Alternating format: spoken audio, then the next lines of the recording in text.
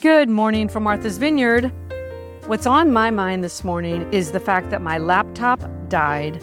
I've done everything I can to get it fixed, and I need to surrender to what is. I simply can't do anything about it, and I need it to produce the podcast. So my temptation is to just say, screw it. I'm going to go on hiatus until August. I'm on vacation. But what came to me this morning is this. I made a promise to myself, and I want to keep it.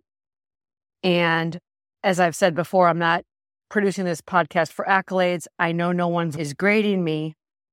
And what really matters to me is the commitment I've made to myself. I made a promise to myself. And so I'm going to go with what my friend Eric says, which is good enough is good enough. And I'll never forget the first time I heard him say good enough is good enough.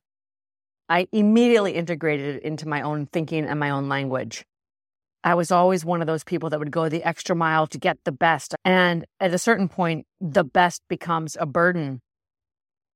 And when he said good enough is good enough, I was like, I love that.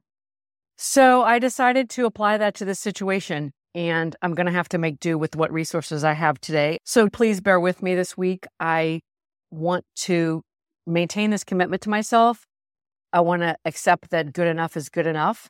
And I don't want to lose the hard work we've put into consistency, which directly impacts the algorithms on social media.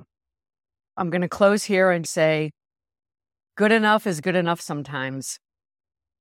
I'm choosing to surrender to what is and maintain my commitment to delivering the podcast. I'll be back in New York next week, and stay tuned for Wednesday and Friday because I'm going to try to surprise you. That's all for now. Until next time, from my heart to yours.